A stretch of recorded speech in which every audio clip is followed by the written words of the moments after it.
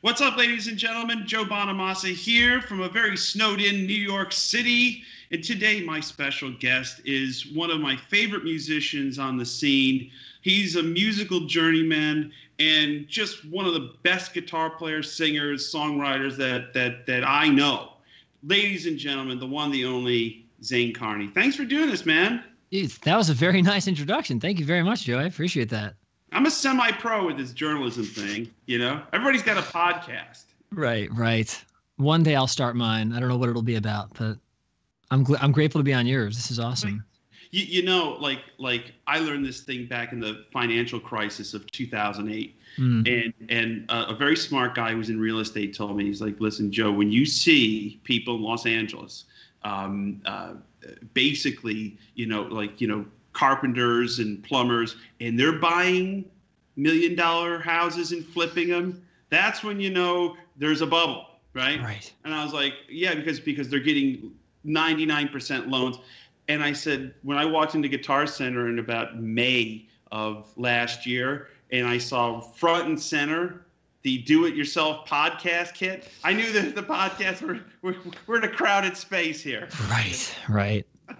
Yeah, that's that. I mean, I've had a few friends say, you got to do a podcast with your music theory stuff. I'm like, there's so many podcasts, but I don't know if I'd be offering something as beneficial as what you're offering here. I mean, I've watched most episodes of your podcast just because you're bringing on so many different types of people, and you're talking about gear, then you're talking about records. It's just, I don't know. This space to me feels like a good place for a podcast. But yeah, it is saturated.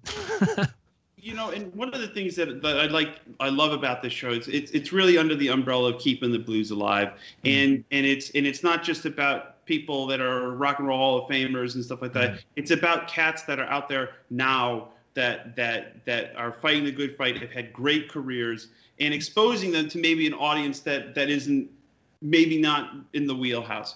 Right. So one of the things that I admire about you were born here in New York City. That's right. And you studied jazz guitar. And one of the things I always ask about guitarists or any musician is, who is the host? Who is the person or the people that put the music in front of you to begin with? There was a very specific man named Tom Dempsey. He was the guitar teacher at National Guitar Workshop. This would have been like 1997 or 8 or something. I went there to the summer camp program. And I wanted to be a blues guy because my brother Reeve was a blues guy, and we had just become friends with Johnny Lang, and he was a blues guy. And we're all family friends. We're all blues guys. And there was one lesson that Tom Dempsey gave. I don't know if he's ever heard me tell the story about him because he really changed my life. He said, all right, today, guys, we're going to do a thing called diatonic harmony. So here's how it looks. He drew it out. And if you want to listen to someone who can explore this, even better than I can, maybe check out Bill Evans. Maybe check out Wes Montgomery. And so after class, I said, wait, so if I start that C major on D, or if I play a D minor triad, it creates the Dorian mode? He's like, yeah, you're 12. Yeah. Do you want to stay after and talk more about melodic minor modes? I'm like, what are those? So he just fed me this extended harmony thing that just exploded my brain. And I found out later in life that most of my favorite songs as a kid, like Disney movie songs, I don't know, when I was like 6, my favorite song was A Whole New World. And when I was 8 or 9, it was Mariah Carey's Butterfly, and I loved Michael Jackson, and I loved Jordan Knight's song, I Give It To You. I looked back at these songs, I'm like, these were jazz changes. I just didn't know it. I was 6. So I think Tom really opened me up through just a teeny bit of analysis to discover this world of jazz. And then, age 12 on, I really didn't look back. Well, the thing is, a lot of pop music, especially in the 90s, even like Boys to Men, and there's a lot of adult chords in those things. You start charting that out, you're like, wow, this is a little above my pay grade, you know? Oh yeah, so, it was for me, yeah. Who was like, guitar-wise, like, obviously, Wes Montgomery, we have that, but when I listen to you play, you have like, you're not just a straight jazz guy in the sense that you play with bad intentions. Now, sometimes the jazz genre suffers from a very one dynamic type of approach, where the levels of the guitar, there's a little less fire and brimstone, a lot more melody, a lot more, Right. When you play, you kind of tread the line, and I hear the blues, I hear pop, I hear a lot of different things, and then you're straight into bebop. Right, dude. I appreciate you noticing that. Thank you so much. Yeah, there are a couple of reasons. I think that the gestation of that was growing up in LA. Man, we just had this amazing thing. I don't know if you've heard of this thing called the West Coast Get Down, but it's like Thundercat and Kamasi Washington and Brandon Coleman, Ryan Porter, and all these guys. And we all grew up together and we played together. And yeah, man, I think hanging around guys like that were so open-minded. Even in high school, Kamasi and I went to high school together, and Kamasi was never just I'm going to be a Coltrane type. He was already into film composition and already into orchestral melodies. And so getting to jam with them and play with them for, first 5-6 years of my career, I think all of us were into some weird stuff. Right. So I think that might be part of it. But also, when I was 22, I got out of my jazz snob phase. I had a serious jazz snob phase, 12 to 22. I mean, I kid you not, someone would play me a great blues solo, and I'd go, I don't get it. It has to have a sharp 9, flat 5, 13. I was that kid, which I think a lot of us jazz players are. 22, I stumbled upon the Royal Albert Hall concert of Led Zeppelin's Royal Albert Hall, and I heard Jimmy Page do this thing. I was like, wait. What he just did is what John Coltrane did on what? Hold on. And then I got deep into Zeppelin. And then I got deep into Buckley, Jeff Buckley, and Tim as well. Then I got deep into Django Reinhardt somehow from there. And so I just started falling in love with stuff and following what made me feel really alive versus trying to sound different. And I guess it's found, all those different tentacles have found their way into my mode of expression. But it definitely started hardcore jazz. And then I finally opened up to like Albert King, like losing my mind over like a one-note solo. So, yeah. It's Small World, that reissue of the Albert Hall Zeppelin, which I believe was 1969. It was compiled and remixed by a guy who produces all my records named Kevin Shirley. No way. So he put that whole, and he was behind that record, that DVD compilation, and How the West Was Won. So he was doing a lot of work with Zeppelin, and he's a big Zeppelin fan, and he made sure that stuff was right. Wow. How hard is it because I've always operated on this plane of I know enough music to get in trouble. I know when things are wrong, okay? And wait till you see my next Instagram video about major minor clashes. It's going to be great. I love it. I here's the thing is I know enough to get in trouble, but I don't know anything. How hard is it to detach once you've made that decision, like at age 22? How hard is it to detach from, not for lack of a better term, the rule book? Because you're maybe playing something that's a little dissonant, and the rule book's going no, stay in the lane. But then you're just like, screw it, I'm gonna go outside the box here. That's a really good, man. You asking great questions. Not to bring up something I already brought up already, but there was a gig I was doing, or we were doing at the Edison. I think it was Kamasi, Ryan, I think Brandon, or no, maybe it was Keith. I'm not sure who it was. Anyway, we had this jazz hit, and it was, I don't know, it was 2005 or 6. And the sound guy said, hey, to Ryan, he's like, hey, make sure you play your trombone. I think it was right. It might have been Isaac Smith. I'm sorry, I'm tripping. Anyway, it was a jazz musician on stage, and the sound guy said, hey, man, make sure you have your trombone, placed correctly. Make sure you're thinking about that. And he said, man, Zane, come on, tell him, man. We ain't thinking when we're playing. Come on, man, tell him. And he was joking. But I think there is an element once someone on stage says, like, hey, it's your solo time, and like you're really allowed to go wherever you want, which is the fun thing about jazz. We can harmonically just Play-Doh everything. I tend to go into a state where I awaken from it after, going like, oh, I can't remember what I just played. So I think mostly when I'm practicing, I am thinking about what I'm practicing and how I can modify the harmony. But I guess I've been maybe lucky, or I'm not sure what, but usually I go into a state where I'm not present in the same way I am when I'm practicing. Mm-hmm. That being said, I have gotten caught into some, what do they call those things? I'm like, my words there are failing me. Cul-de-sacs. Yeah. Where I'm like, oh man, I'm thinking so much about my minor sevens, whatever. I've definitely had that, and I got slapped on the wrist, early in college. Like, hey, don't think too much. But maybe I just had good guidance. I don't know. I mean, I will say that being said, it's so fun when I'm in a solo and I take a breath. Maybe give 3 bars for free and just go. And then I just have this moment of, this could be Lydian augmented. And I love that feeling. I'm going to explore that. And then a melody comes that I never would have thought of had I only been playing what I am feeling in the moment. Just a moment of thought helps me go, that would be interesting to have the sharp 4 and sharp 5. And then once I start there, it's like, okay, now I'm not thinking anymore. And this is on stage you're doing this. Yeah. Wow. Yeah. Let me tell you what's happening in Rockford, Illinois. Okay. Yeah. Towards the end of the set. And I know I have a day off in Chicago. Okay. Like, McCormick and Schmitz they have like the Buckashuck oysters there on Thursday nights. And we have the night off. So martini and oyster night. Oh shit.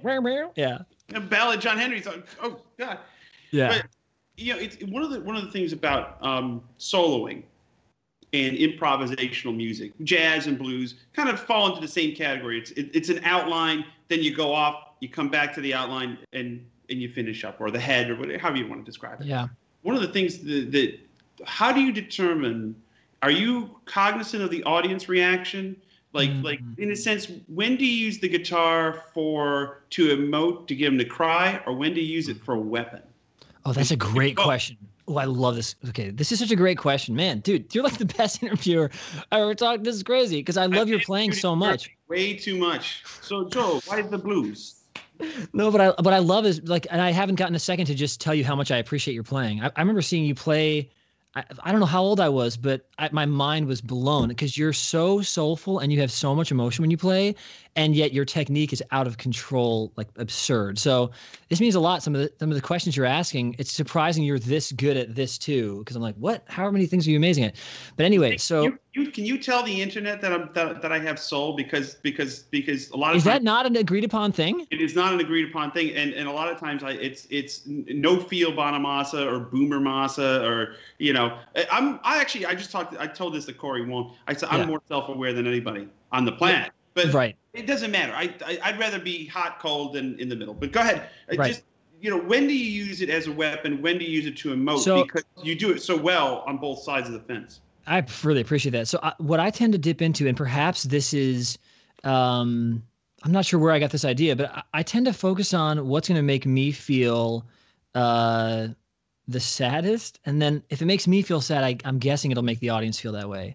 And then if I'm feeling I'm so fed up with whatever's happened that day and I want to dig in and put my pog on and whatever I'm going to do, my hope is that because I'm generally some would say sensitive, others would say like neurotic.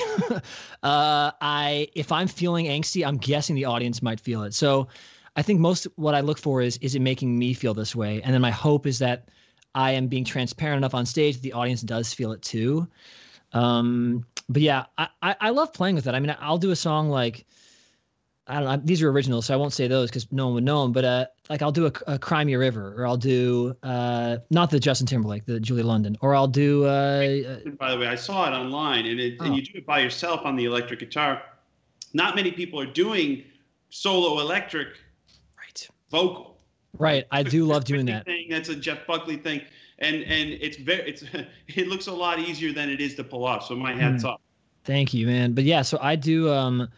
During that song, sometimes the whole performance is mellow because that's how I'm feeling, and sometimes it's more aggressive. So I think it usually has to do with what I'm. In that moment, how I think the guitar will make me feel, and then I hope it makes them feel it. I'm like saying the same thing 4 times in a row. Sorry, being redundant. It makes sense. I find I'm best when I'm backed into a corner, meaning I've made multiple errors in a row, and now I'm pissed.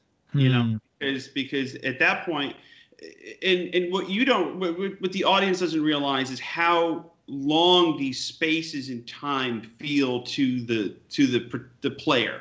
I mean, clammed a couple of times within a verse or something like that. You watch the film back, and it goes by in like a nanosecond. Up there, it feels like 10 minutes. Right. And you've played in front of every kind of crowd imaginable. I mean, from your touring with John Mayer to your jazz gigs, whatever. And it's all Tokyo. And so how much is the crowd a factor in the quality of the gig? I will say my favorite place to play is Japan right now because of that. Even when I'm doing a set where I'm maybe more bombastic or loud, they wait until the last moment to applaud, and I love that because I love jazz, and that's really my background and what, you know, I'm releasing now and all that. But I come from the classical background too. I played oboe, and I love when you can really let a piece finish. So that helps me, knowing that I'm not going to have to fight with the audience to be dynamic is really helpful. Right. Really helpful. Yeah. I mean, I find our best gigs are when the audience is into it from the downbeat. The lights go down, you hear the roar. It sounds like Frampton comes alive, and there's a built-in inertia from that. Right. Now, whether you're able to catch the wave and ride it all the way to the end, at least the first 3 songs come out smoking. Right. And then there's nights that you walk on. It's usually the night after the greatest gig you ever thought. I know. You're like, going, is this thing on? Right. You know, right. What are we doing here? You know, it's like, right. All right. Tell me, when you're doing so many different styles of music, you know, from pop gigs to straight ahead bebop to hybrid. I hate to use the word fusion, but fusion done the right way is great. Thank you very much, and rest in peace, Chick Corea. Nice. And how much does your tone and your approach and your rig vary? Yeah. Depending on the gig, like do you just kind of go into, this is what I do, and I'm gonna you kind of make the music your own, or are you trying to cop, like when you toured with Mayer? Did you try to cop the sounds from the record and scale the rig like that? You know, I transitioned when I was younger. I definitely was thinking, okay, I have an Axis Super Sport here, and I'll use that for my gospel gigs, and then I have my guitar. Kind of similar to what I've at least read a little bit about Jimmy Page's early studio session days. Like, how can I be a session player and sight read and all those things? And then around 23 or so, I started a band with my brother called Carney. And in that band, it was highly encouraged by our producer, who was David Kahn at the time. He's like, dude, why are you trying to fit into the song? Like, you're the artist. It's called Carney. Like, that's the band. Do whatever you like. And then we had this song Amelie come out, which was kind of like, what is this? Is this Les Paul? Is this Django? Is this rock? Is this Muse? Is this what is this? And so those genre sort of accidentally genreless moments came because we were like, here's what I enjoy. So at around 24 or so, I started going, all right, well, I'm going to show up to gigs and here's what I like. And thank God when John Mayer hired me, he was into that. He was like, I want you to do your thing. I remember the first or second rehearsal, I was kind of trying to sound like certain records of his. And then there was a moment where he threw me a solo and it was surprising to me. So I couldn't help but go into my flow state. And he stopped everyone. He's like, I want that. That's what I want. I want you to do you. I said, oh, okay, cool. Are you sure? All right. So he was just incredibly supportive of that. And I think from around Carney on, and then John Mayer especially, people have been very gracious to me and been interested in my opinions on things, which I think comes a little bit from being a jazz composer and from I also do some film scoring, and I love arranging and orchestrating. I think all those elements, people are very nice to trust me and say, what's your opinion on, should this tone have slapback or not? Oh, I'd like to have some slapback, you know? Right. You know, I think a good producer, in the analogy I always use is, and I've worked with a couple of, to me, top of the heap guys, Tom Dowd before he passed away in the early 2000s, and Kevin's done stuff for me for the last 16 years, believe it or not. Wow. And a good producer is someone who basically opens the door to a little storefront, and it's full of Fabergé eggs, both sides, very narrow aisles, and he goes, you're the bowl, now you destroy them. You go in and put your stamp on it, because that's what the great artists do. They go, I do this thing, and if some people like this thing, you know, they're not being malleable. So the question is when you're a solo artist and you have that diverse background of music, like, when's the moment you go, I don't care what anybody thinks, this is my barometer, and I'm going to stick to it, no matter if it sells one copy, and that's, you know, to my great aunt. You know? Yes, and so you're asking the question. Apple's buying it. You know? So you're asking the question to me, the artist, not me, the sideman. I'm asking you the question. Zane Carney, the artist. Yes. So that, for me, I think generally people experience me as amenable, and I try to be gracious and all that stuff. But when I'm in my artist mode and someone's producing me, I'm very stubborn and not rude, but just I have very, very strong opinions. And I've been lucky to work with producers or produce myself I'm nice to myself usually, but Right. when I work with other producers, they usually what happens is there's a conversation and there's a lot of, well, if you try this thing, because that thing you did on that record was that, and can you try this? And usually I say, can I just have like 10 minutes, just 10 minutes? And I just need some space, and then I'll turn some knobs, and they go, that's what I was trying to get you to do. I'm like, right. I just sometimes need to just arrive there. So generally what I do is just try to remember at the beginning of sessions, can I just first try what I'm hearing? Because sometimes it saves us some time. Because people have been trying to get me to have this, ethereal film score meets jazz, meets, add this delay and do that. I'm like, actually, with this song, I think completely dry would give us what we're looking for. So, yeah, I try to be clear and upfront, but as I'm saying right now, dude, as you can see, I get emotional, and that's maybe a good thing. I don't know. It is when you wear your heart on your sleeve, and it's important. And one of the things that I've learned is how you've been brought up, and how your musical journey is played out from your childhood to current is important. And I was encouraged by guys like Danny Gatton to explore all different styles, but not just stick to one thing. And I could imagine that's a hard habit to break, because I was doing some research today, you played 500 shows on Broadway, maybe more, 750 shows on Broadway. You were a child actor. Now, oh wow, that discipline in itself is like, it's written this way, you say it this way, I'm going to direct you. And then when you become the artist, you're like, holy shit, it's a blank canvas. Sometimes it's hard to make that transition from when I'm great at interpreting all this music that's been written, and now I don't even know where to start. There's so much. You're making a great point, and this has been I'm not saying it's not a struggle anymore, but it was definitely more of a struggle before. You're so dead on. I remember when I was younger with Carney, I was thinking, what is my sound? What am I going to do? And producers helped a lot. But even the acting thing you're bringing up, I remember being on set with it was a movie called My Giant with Billy Crystal, and Michael Lerman was directing, and I was playing guitar on the set. And they're like, you should really do that guitar. You sound really good guitar. I was like, oh, really? Thank you. So even the acting thing, it did it poured itself right back into music. And I will say, whenever I practiced, I felt so at home. So, yeah, I mean, I've spent that 10,000 hours people talk about, maybe more, because I love practicing. I sometimes love it more than performing. I love getting in. I'm really curious generally, and so I love just, whoa, I never would have thought of that combination. So I've always had that as my safe space, and I felt in control there, and I felt that what I have to say matters in these this wall that confines the fretboard. And so, yeah, but I have struggled with that. I think with this album, though, even this Alter Ego one, there was sort of this moment of like, this is who I am. I love playing what I hear in my mind with musicians like Gene and Jerry and Katis that I respect and admire, and let's just see what happens. And I think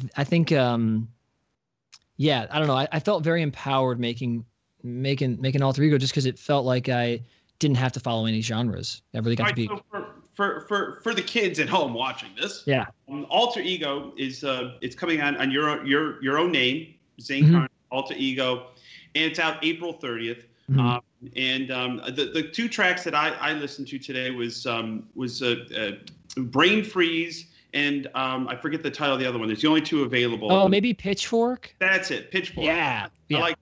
And what I noticed about Brain Freeze, because I'm an old prog guy from way back. Right. That's some Steve Howe going on there, and and Mahavishnu, and I love it because it's heavy, and it challenges the listener, but then it also brings it back, and there's some great exploration in the soloing, and. How important when you're making a record like that, because you can't just call up the union and go, yeah, send me a bunch of guys. Right. Hey, got some guys down there? Yeah, send me some guys. How important is central casting when making a record like that? For this album, yeah, it was the record. So the whole point of this record was, it started with the John Daversa Big Band. So I play guitar in the John Daversa Big Band. He's just truly one of the jazz greats of our time. And the trio is myself, Gene Coy on drums, and Jerry Watts on bass. So we've been playing together for 10 years. I don't know how long. John was actually, yeah, totally. And John was pretty instrumental in, when I came out of high school, I think I was 19 when he hired me for his big band. And that was like a special moment for me of going, okay, jazz really is what I've been doing these past 15 years. It's just because of playing with Mayer or playing with Carney, not everyone has known this. But All I Shed is jazz, and I play with the John Diversa Big Band, and that's like my favorite gig. And so anyway, I talked to Gene and Jerry for years now. I said, man, guys, we got to get us on tape, just us three. We just got to get us three. We got to get a horn player, and we got to just go for it, and we got to record it straight to tape. I want to record it on no mics older or newer than 1955. Right. I want to be in the same room with you. I don't care if the mix is harder to mix. I want to capture this energy, not just because I love Gene and Jerry, but I think Jerry and Gene and Katis can all agree that LA has a very, very special jazz scene.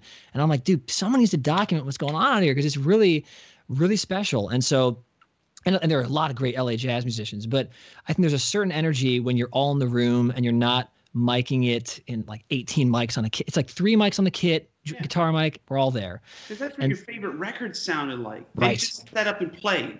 Right. And I always tell people when I make records or I produce records, it'd be like, it's like, and the engineer will always go, well, what about the bleed? I go, it's good bleed. Everybody's in tune. Right. That's why they're here. I'm with you, man. I'm with you. So yeah, so central casting was a great way of putting it. Was the record, and the idea was I had some songs, some sketches, and we brought some of those in. Brain Freeze being one of them. But there are a couple songs on the record that are straight up free improv. Their first takes, and because Gene and Jerry are straight, and Katis, I'm sorry I keep not mentioning Katis, but everyone here they're such crazy improvisational masters that it sounds like we wrote the song. So the whole idea was I want to capture that bombastic West Coast jazz sort of manic ferocity. And I think the best way to do that is get Gene and Jerry and Katis and me, get us in a room, turn the mics on, record it to tape, mix it to tape, and then just see what it sounds like after. And we got really lucky, I think. Who's calling the takes, though? Because that's one of the things that is the most critical about that kind of music and any kind of improvisational music is like, when do you go no mas? Is it the take, the second take, the third take, or even if it goes into the fourth take where it gets real neat and tidy, but it loses the grease and it loses that spark? You're nailing it. Yeah, exactly. Which is why we chose mostly first takes. Yeah, I was mostly in charge of picking the takes, but I will say I had 2 producers. So Chris Rondinella, who was engineering it, he has a great studio in LA called Heritage Recording Company, my favorite sounding studio in LA. Right. And so he was engineering it and co-producing. And then Adriana Stan also co-produced this, and she made some great points on which takes to use, and there were some battles that were very healthy. So yeah, we kind of had 3 producers on this because it felt like a very collaborative thing. I mean, the idea really was to capture what we've been doing. We've been doing this for years, and I think people haven't heard it, and so I wanted people to be able to hear it and have it documented. So are you cutting between takes? Like, because even if it's free time, if you there's drummers like like you could cut between takes. It's like we'll take this chorus of this. Right. We surprisingly did not do that on this, which I thought we'd have to, not because of the playing, but because of the bleed and stuff. I'm like, oh, maybe this one section wasn't right, and we have to cut it. We got really lucky. I mean, it's really a testament to Katis, Gene, and Jerry just being insane musicians. Because I mean, if you heard every recording 3 seconds after we ended, we're just cracking up because we can't believe we just wrote a song live accidentally, but we know each other so well that we can do that. And when I'm saying live composing, I'm talking, there's a song called Ego on the record where I literally looked at Jerry, I started playing, the tape was already running, and we changed keys 2 or 3 times during the song, and we just were looking at each other. I think you're going C sharp half diminished. I'm going to, yep, okay. And then we're going to go A minor first inversion. And we could just feel these moments happening in the room, and we just were cackling after. How do we, oh man, I love playing with those guys. Well, that's the way Miles cut Bitches Brew. It was just stream of consciousness, and they would cut it. Some of my, like one of my favorite, I won't give away the tell, but one of my favorite records, it's more of an Americana, but it's a live record from one of my favorite artists. And you're listening to it, and if you're listening to it in the car or whatever, you don't notice it. But if you're listening to the headphones, like I was one time on the airplane, I'm like, oh, they cut between nights because all of a sudden the ride cymbal switches sides. The ride cymbal to the right at one point, and then it switches sides, and you're like, I think it was an oversight, but you're like, oh, they're cutting between takes, and and there used to be those stories, and they used to do it with just pieces of tape, but the fact that you have a band that's so powerful and you guys know each other so well and respect each other, that's another big thing that you could just write on the floor. Did you actually cut to tape, or was it Pro Tools? We cut to tape and then we dumped that into Pro Tools. Gotcha. So yeah, but yeah, it was. I think we did 15 IPS. Yeah, we were trying to just get it to be kind of bubbly and loose and all that.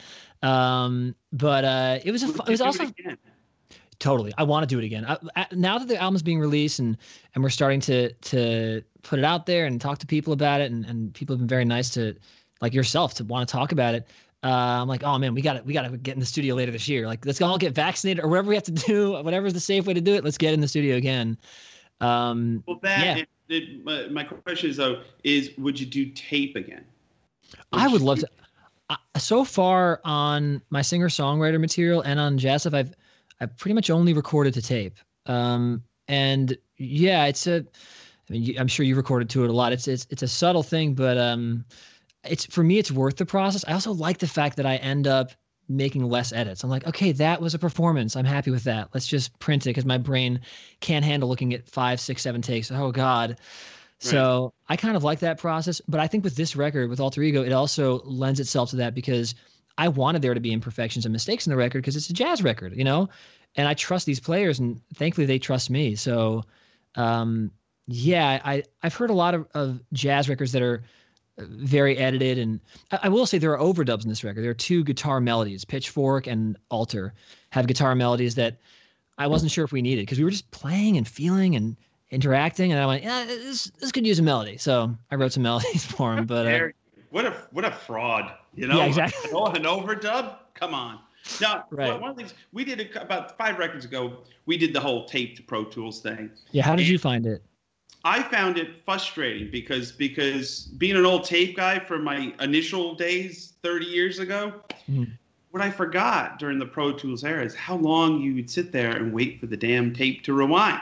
Right. Pro Tools is just tape's rolling. It's like we're on. It's like and if you screw up, you go, okay, count it again, you know? Right. And I was, whoa, you know, like this is it's a bygone era, and you know, you're trying to capture this thing in the moment. One of the things I want to talk to you about is your singing voice and your singing influences, because you have a great singing voice, extraordinarily on pitch and in tune, and great phrasing. Who were some of your vocal influences, like, you know, getting away from the instrumental world, totally, and getting to the singer-songwriter side? Man, thank you for that comment. Man, I got to tell you, I started as a complete zero as a singer. So when I was 7 years old, I remember singing this song Ace of Base had. I Saw the Sign, I think was the song. I couldn't sing it. It was too high for me. I was 7. And my brother was saying, just sing it. You're a boy. You're not a man. Sing the note. I can't do it. So thus began a 20-year journey of me not understanding why I couldn't hit high notes, why my voice didn't work. And I would go to voice teachers, and they'd get me to do exercises, and I would lose my voice. Fast forward to being on tour with Mayer in 2013. I don't remember this. I was on voice rest because my voice was broken yet again. I didn't sing on that tour, so it didn't matter. But I go to a doctor, and he puts his little scope in. He goes, okay, all right. You a singer? I said, yes. Should I? What's wrong with it? You're very close to an inoperable voice. I do? What's happening? You have a birth defect. It's called a sulcus. You need to get this fixed right now. Thank God you came to me. In a year, you wouldn't have been able to get surgery. I'm like, what? Wait, explain more. He's like, well, so have you noticed your voice is raspy your whole life? I'm like, yeah, my speaking voice, everything. Have you noticed it's hard to phonate in your pharyngeal area? Yeah, I've been trying to do pharyngeal. I can't do it. We need to fix this. So I got surgery in December of 2013. And then 2014, really started digging deep into voice lessons and speech pathology. And then my real influences started to emerge. So I talked to everyone at this Broadway show I was working on, Spider-Man. I was like, hey guys, okay, I'm now going to become a singer because I want to sing. I've always wanted to sing. Who are your favorite communicators? And everyone gave me 5. So I had B.B. King, I had Albert Collins, I had SRV. People love the way he emoted. I had Katie Lang, I had Jeff Buckley, I had Freddie Mercury. And so I came home with like 400 names, Bob Dylan. And I just started listening to singers to understand what it is that they're able to communicate. Bob Dylan with his, voice, Neil Young. And so my main influences very quickly became Katie Lang, my favorite vibrato of all time, Jeff Buckley, Freddie Mercury, and Steven Tyler. Those kind of became my 4 favorites. And so I would start singing along with them now that I could. It's So yeah, amazing because these are people with stratospheric ranges. right, which Freddie Mercury. surgery gave me. Yeah. Right. Before surgery, I'd say a C natural, like I don't know prohibition, but that was almost impossible. It was like and then after surgery, and 2 octaves above it. So Amazing. crazy. Yeah, it's nuts. Clearly Thank God for cigar surgery. smoker. I can diagnose it right there. Give me that chew. Give me Yeah. that delicious chew. I don't know. Yeah. All right, when you're writing a song lyrically, Yeah. and I sometimes get into this with my producer or whatever, and when you read the lyrics down, does every word, non sequitur, use of the word baby, babe, or whatever non sequiturs that singers use when their brain goes into neutral, is everything important? Is the suffixes and the thing, or can you sometimes get away with getting the gist of it and singing a word that sounds good to sing? I would like to lean myself more towards the latter because as you are probably gathering, I do have a potentiality to, or not potential, I have a tendency to overanalyze and do that. So I think it would be nice for me to explore the babies and the relaxed thing. But I love writing. My favorite subject in school was writing. We had an English professor that was just unbelievable. That really changed my life, Mr. Schenker. So yeah, I've always cared about the written word and about, it's not even the writing and the grammar. I've cared about the communication. I love clearly communicating. So if I were to say to someone, yeah, I love you, that's a different experience than I love you. Even just like the way my cadence was is a totally different experience. And so lyrically, I notice, if I say is or as, I do notice a different experience. It falls differently for me. And I will say my favorite lyricists are guys like Neil Young and Bob Dylan and Ray LaMontagne and Joni Mitchell and James Taylor. So, I mean, those are the people I look up to. And I don't know that I've ever written a song 10% as good as theirs lyrically, but that's what I'm thinking of when I'm writing is, man, I wish I could communicate a song like Tell Me Why. And will I ever write a first opening line as good as Tell Me Why? Probably not, but I will try, My favorite is, and it goes through all genres, is Neil Young, Old Man. I just think so good. If so good. You can live 2 lifetimes, you can never simply say what he was doing. And it was about when he bought his ranch in Northern California, and it was just about a conversation. Yeah. Can you overthink your way out of a good song? I have done it, I think. Yeah. Yeah, I think I've done that. So I think yes, but I'm working on it. I'm work in progress. And conversely, can you underthink your way back into one? Please teach me how. I mean, I've you dial it back. Meaning, look no further than Little Richard. It's they're just sounds, but man, what a hook! You know?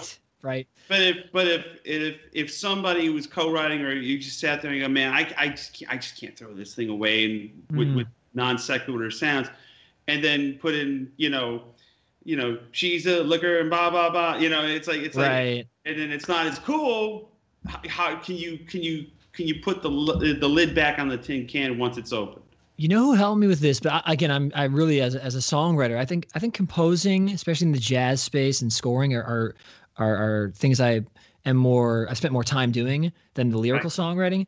But I'm really passionate about it. And I had a conversation with a dear friend named Jack Dishel. He has a project called Only Son, incredible songwriter. And he came over, and we did this 10 years ago or so. And we came over, and he gave me a writing lesson, and I gave him a guitar lesson. Right. And his response to me after I gave him the guitar lesson, he's like, dude, do you realize you are sitting on a nuclear bomb of creative ideas? The only thing that you're missing, Zane, at this time, he's like, there's a guy in your room watching over your shoulder, judging everything you're doing. You got to get him out of the room. Get him out. Bring him back in at the end for 5% of it, but get him out of there. And so what you're saying here reminds me of that advice he gave me, which is, if I'm passionate and curious about these lyrics and they're making me excited, follow that. Don't even worry about if it's, good or bad. And then if I have a song that goes pop, pop, a loop, pop, pop, bamboo, still get out of here. I'm feeling good right now. Right. So maybe that's the if I'm trapeze artisting, maybe that focal point that'll keep me balanced is letting go of the judgment of it. But man, I just love words. So I do spend a lot of time on lyrics. What's more important to you? A song that you write that a million people sing back to you, or the song that you wrote that 15 of your musician friends come and go, man, that was just the deepest out shit that I. Because sometimes you can't have both. You can't have the respect of the cats, and then the million seller. Right. Oh, that's a good question. Man, you're like so like a knife, man. Because these are to the blues here, Zane. I'm telling you. I love it. Whatever it is, man, it's helping me. I'm gonna end this thing and do some journaling, some therapy for myself.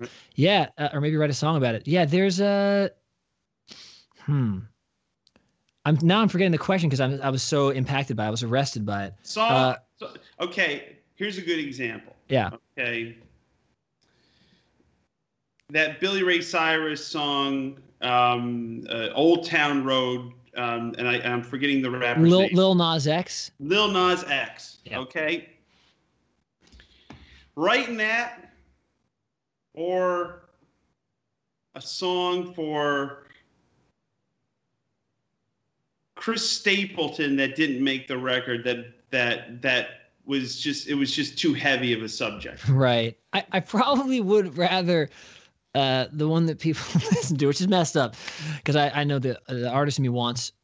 Oh man, I think somewhere in the middle. I'd love to have an audience that feels impacted by my ideas, and then they'll inspire me, and then that'll turn up in the songs. And I would love an open system like that where there is a real audience, more than I would like to say I was the best. I guess I'm weary of the pride and hubris that comes with being the best, you know. So I'm more interested in connecting with others. But I will say, when I go to bed at night, I do think about certain artists in my field, and I go, oh man, I wish I was doing that. And they don't have an audience, but everyone respects them in that way. And oh, maybe if I hadn't done this, that, or the other, they would respect them. You know, I certainly as an artist go into those sort of thought patterns. But my favorite thing is, if it's one person or 5,000, you know, when they hear the song, they feel emotional. And I will say one common thread at all of my shows, whether it's instrumental or vocal, is usually at the end of a show, at least one or two people come up saying, I was crying during this show. I have no idea why. Right. And I'm not an artist who comes up saying, all right, let's pray. Like, I'm not praying with them. I'm not like bringing in that whole atmosphere, although I do come from a church background, but I'm not bringing that in. I'm just playing music. And I love that. I don't care if the audience is 50 people or 5,000. It means a lot to me when someone feels released a little bit. So that's probably what I'm shooting for mostly. Yeah. I mean, my goal is to write songs that are played at bar mitzvahs and funerals. That's what I'm shooting for. If I can get away with the song being played at a bar mitzvah or a funeral, we got to win. Nailed it. You nailed it. That's great. Before we wrap up, plug because you're doing this stuff on Twitch and Patreon. Plug that for the audience and. Awesome, man. Yeah, so what I'm doing on Twitch, it's sort of music performance meets educational programming, sort of. So yeah, Twitch. I'm on twitch.tv/Zane Carney, and these are live concerts. Sometimes I'll do live compositions on air. Mm-hmm. We did a real fun song called Night Night Nightmare. A viewer gave me the title and then said you have to have 4 keys. 2 of them are Locrian, 1 of them is Lydian, the other one's not minor, and the solo's in Locrian. I'm like, what? But I wrote a song in about an hour and a half with lyrics and melody, and it is fun. So we do some fun, nerdy things. We talk about music theory, jazz composition, and then the Patreon just pairs well with that, basically. Right. Well, you have more patience than I would. If somebody said that to me, I'd be like, here's what's going to happen. You're going to start your own Twitch and do that shit yourself. Oh, man, I know. But you have 3 options: slow, medium, or fast. Right. I do love the challenge, though. I also love sports, and I love all right, we're in the arena. Let's do this. Let's see what happens. And to be frank, the tool that this person, they donated, money and asked me to write this song, and I did it. The tool they were using was something I had talked about 4 weeks prior in a music theory of gaming segment. So I do music theory of gaming on there as well. And I'd said, hey, if you take any melody, here's a random melody. And I wrote it on the staff. I said, great. Now chat, give me random bass notes. And so they said A flat, F. And I said, great. So I had a random melody. You guys all picked random bass notes. Let's fill in the colors. So A flat bass note, B flat melody. Great. That could be A flat major 9. That could be A flat minor major 9. That could be, what are some A flat augmented add natural 9? Let's pick a chord, chat. They picked a chord, and we just had 8 chords in a row that were purely generated as an experiment, a scientific experiment. And the melody and the chords were hit as all get out because the melody was clear and the chords were very dense. And I was like, this is a tool jazz composers use at times. If we're stuck and we're looking for a cool way to navigate, we write a memorable melody, we randomly place bass notes, and then we fill in what colors they could be. So yeah, I mean, the channel's already like that. So when the guy tested me, I was like, all right, let's go. And it was really fun. That's cool. Yeah. Zane, I have the utmost respect for you, and I'm proud to know you, and I think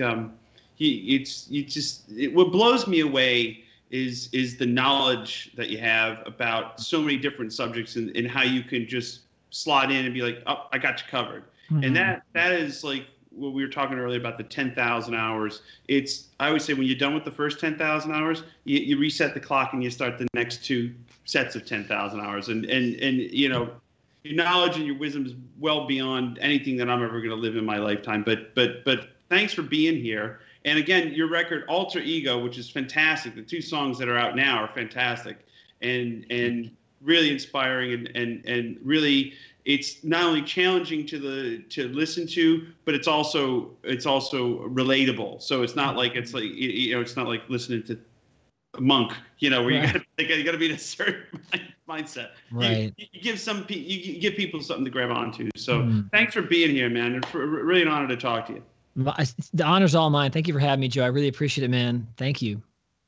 Ladies and gentlemen, the one, the only Zane Carney from Los Angeles, California. This has been Joe Bonamassa's live from Nerdville, Gotham in New York City. Until next time, ladies and gentlemen,